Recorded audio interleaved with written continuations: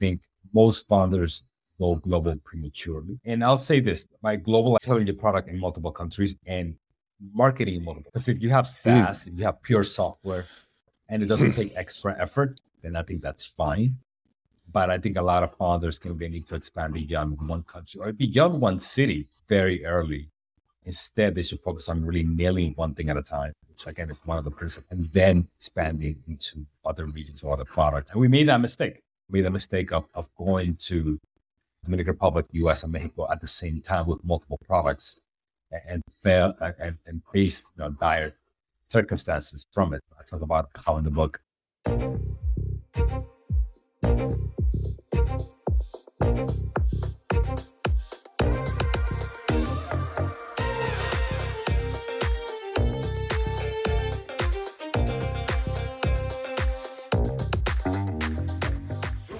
Welcome to Super Entrepreneurs Podcast. I'm your host, Shahid Durrani. Today we have with us Edrizio de la Cruz. Edrizio is a Y Combinator visiting partner, co-founder Arcus, sold to Mastercard. He shares lessons learned in his journey from selling guavas in Dominican Barrio to selling his startup in Silicon Valley, all to help Underdog founders beat the odds. Welcome to our show, my friend. Good to see you. How are you, my friend? Oh, I'm doing wonderful. Congratulations on the book. I heard you're on a tour. How is that going? Would you like to speak about the book a little bit? So I recently published a book called The Underdog Founder. It shares my trajectory from the time I used to sell guayabas in the Dominican Barrio to the time I immigrated to the States. Ultimately built a startup and sold it to Mastercard. And I share my journey as an underrepresented founder and juxtapose that over 7 key lessons that I think anyone that wants to be entrepreneurial will find it extremely valuable. These key lessons are hands-on from your experience in your journey. That's correct. Those are 7 key lessons that I wish I had when I was younger. Wow. And I think anybody that will read the story coupled with the takeaways can readily apply those in their everyday life. You've spoken before about the impact of your upbringing on your entrepreneurial journey. Can you share a specific instant that you believe that planted a seed for a particular innovative idea that you took advantage of later on in your life? Yeah, I can talk a little bit about my background. So I grew up in Santo Domingo with my mom and my aunt. I grew up in a neighborhood that didn't have much rainwater or electricity. So I used to sell guayabas in the front of my house. Used to sell that to buy candles at night so I could study. At age 11, immigrated to Harlem. Started with my father. Very quickly, this was early 90s, pre-Giuliani. So New York was not in its best state. So was exposed to gang culture, was assaulted multiple times by multiple gangs, witnessed everything from sexual assault to physical assault to police brutality. Lost my best friend to a gang, which is a gang affiliation. And all this by the time I was 17, by the way. I saw a lot more than the average 17-year-old. And what that internalized in me was a sense of deep desire to escape my circumstances rather than focusing on being a victim or focusing on feeling sad about myself. I just channel all of that energy to figure out how to succeed, how to achieve massive success, such that myself, my family, my community, other people that look like me can also achieve success.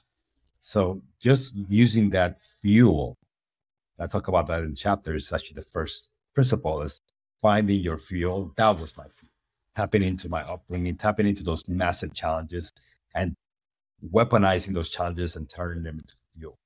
That's definitely a very traumatic story, going through all that at such a young age. And it's unfortunate. There's a lot of people going through that.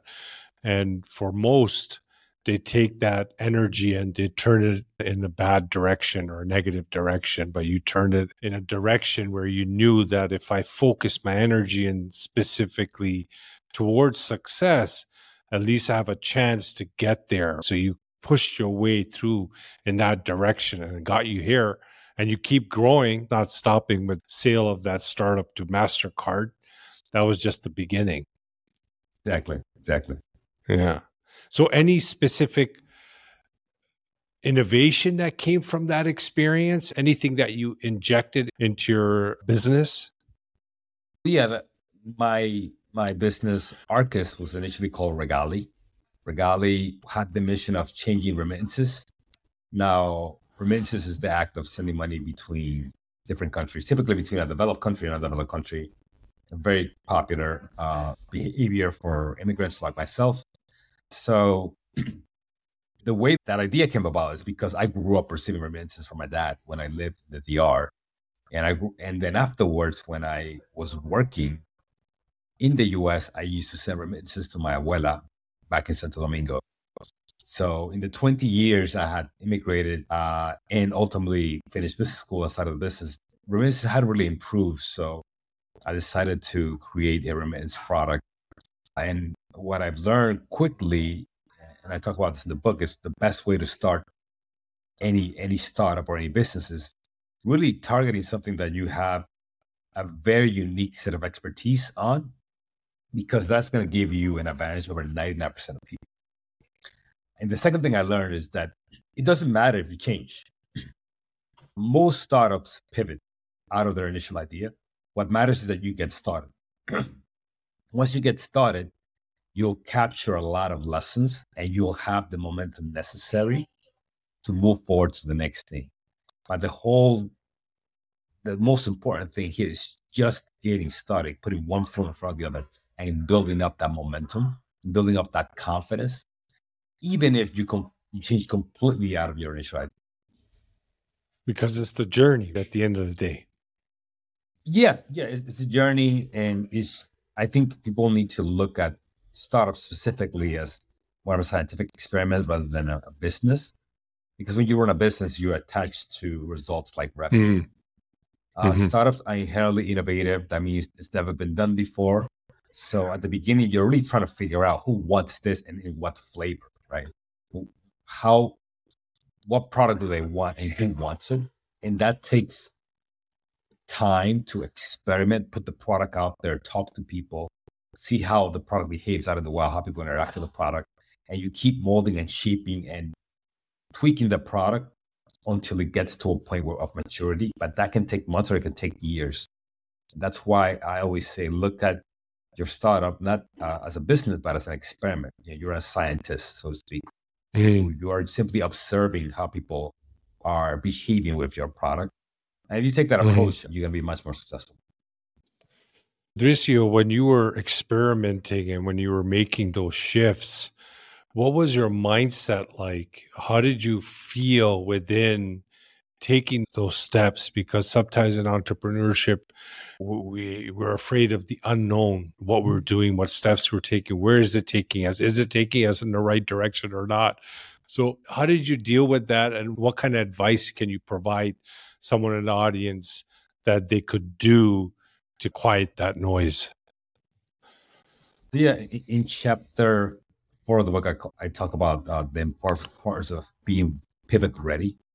And one thing that I didn't do, it's being pivot ready. We had raised $3 million of capital from a lot of high profile investors, Andreessen Horowitz, Gary Tan, Cameron Winklevoss, Y Combinator.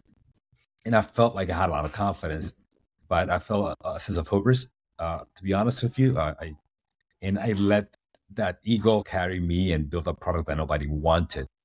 So it's important to be pivot ready. It's important to treat your business like an experiment at the beginning. In my case, I wound up spending $1.5 million on a product that nobody wanted.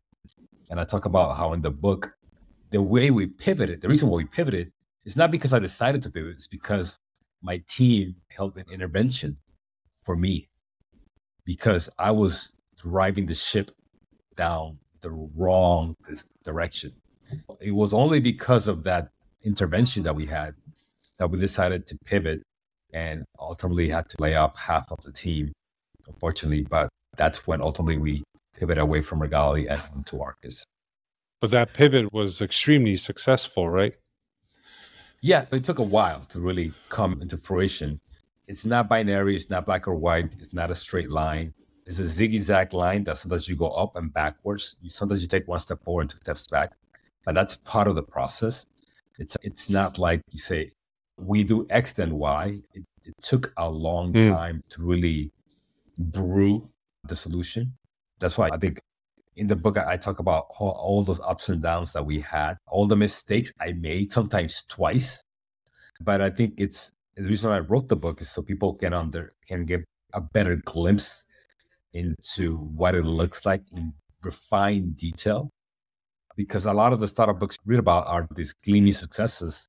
And what I've learned from having talked to and worked with over 2,000 startups at this point in my life is that most cases are not like that. Most cases are very dirty and very ugly. And those are the success cases. Yeah. So it's general though, like entrepreneurship, right? That's pretty common. Yeah. Exactly. Yeah. But I wanted to give people an insider perspective on what it looks like. Good. So it's full of the nitty gritty details. Yeah. I think that's what matters. That's those kind of war stories is what motivate people and give people a lot of insights. I always say, I say this in the book, is that success is great for inspiration, but failure is best for education. So you also share particularly how to approach solutions when you need them. For example, finding the right investors and finding seed money, etc. Do you give specific guidance on that side as well in the book? Yes. In chapter 7, I talk about how we had made every single mistake in terms of fundraising. And in chapter 7, I corrected course and started treating fundraising more like a process as opposed to treating it ad hoc, like saying, hey, we'll see whatever works. So I talk about how to do a proper fundraising process, how to rank investors, how to find investors, how to get in front of investors, and how to do it in the most constrained time period possible. So I go into a fair amount of detail on how to do that. But even leading up to that, I talk about all the things that I did that were wrong, so you shouldn't do, which is what most founders do, which is they just say, hey, I'm raising money. Here's my deck. Fund me now. Which is totally the wrong approach to do it. And those tend not to work out as well either. Yeah, exactly. Because I think if you look at fundraising itself, it's like an investor has endless optionality, right? They have multiple places they could put their money in. They could put their money into existing investments. They could put money into new investments. And they're getting pummeled with different opportunities every single day. The question is, why are they going to invest in you over those other 1,000 opportunities? And why now, right? You need to grab their attention by the throat and not let go. A lot of founders don't think about it like that. The worst founders think about it like a utility. Like, I'm here raising money, please give me money. Like, investors are not banks, right? They're not a public utility either, where you press a button and cash comes out. It's very much a meritocracy. It is very much relative to everybody else. How are you in the top 1%? And I go in depth in talking in the book, talking about that, specifically about the psychological aspect of fundraising, the personal aspect, and how to present yourself as a formidable founder, as a founder that can break through walls and attract resources. I talk about the tactical aspect as well, about creating a well-oiled fundraising process, whether you are a 2-person company or a 200-person company. So I talk about all those aspects that I researched a lot when I was a founder and just didn't get really good answers. And that's why I put it all in writing so people can get value out of it. Good. Excellent. So you have navigated many different cultures and systems in the past. Can you share the most overlooked lesson in going global for a company that most founders don't realize until later on that you could share? I think it's overrated. I think if you look at most companies that succeeded, they typically dominate one country and one product. Because Stripe, it's mostly payment processing in the US. That's something to this, and they're like a $50 billion business. Same thing with DoorDash. Even companies like Rappi, most of their business is like food delivery, but they have 10 other products in 10 other countries. So I think most founders go global prematurely. And I'll say this, by global, selling the product in multiple countries and marketing in multiple countries. Because if you have SaaS, if you have pure software, and it doesn't take extra effort, then I think that's fine. But I think a lot of founders think they need to expand beyond one country or beyond one city very early. Instead, they should focus on really nailing one thing at a time, which again is one of the principles. And then expanding into other regions or other products.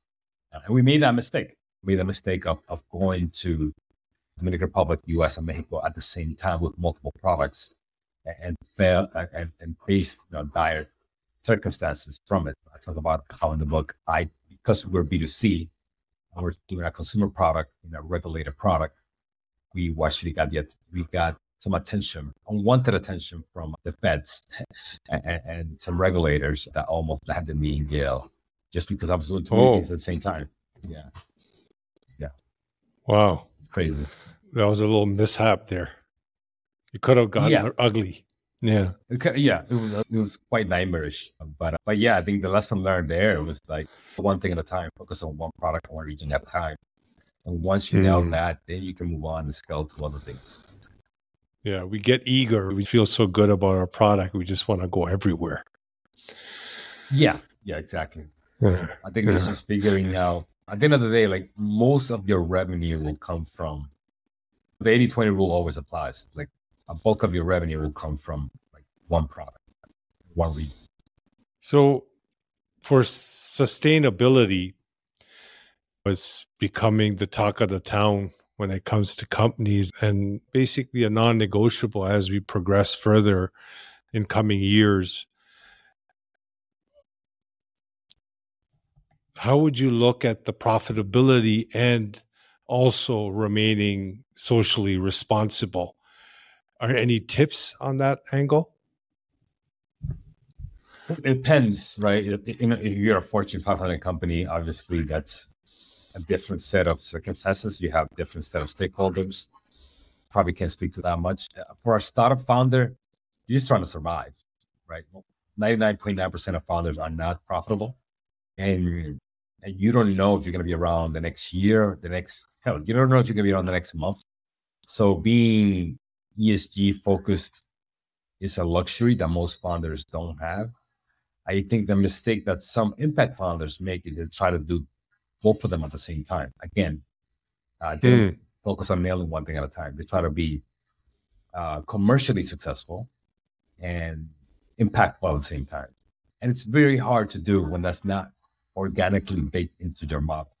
So if your model is to develop better solar panels, great.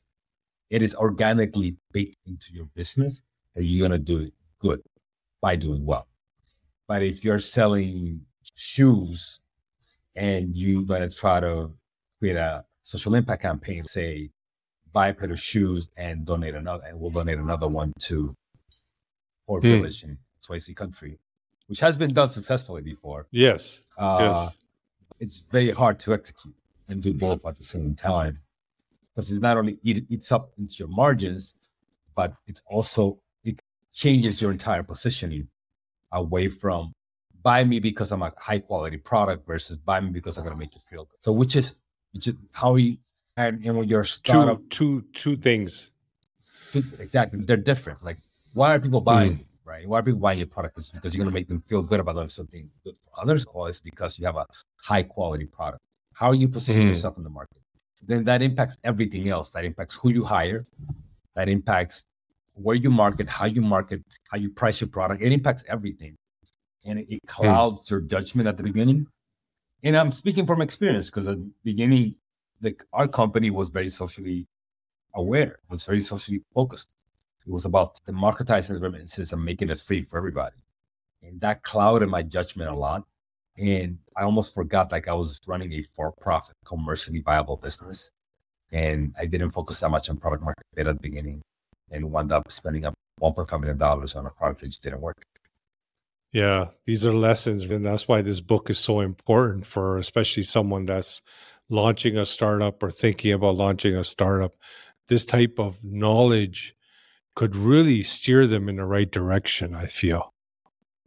Yeah, I think I want to give people like the inside scoop, the behind the curtain insider perspective on the ebbs and flows of starting a business. That's not typically available. Like when you read a TechCrunch article or LinkedIn article, you're not gonna read any of that. All you're gonna read is the success, which is the tip of the iceberg, not the 99% that's underneath the iceberg.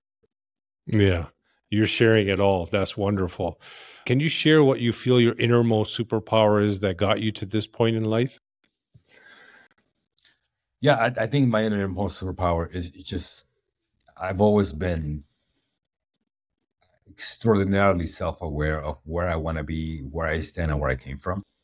I have a 360 perspective of everything that's going on around me, especially because I came from where I came from. I knew that there was a lot more in front of me, but I also knew where I stood. So I used that not as a reason to feel bad about myself, but as a reason to say, hey, this is where I am. These are the challenges.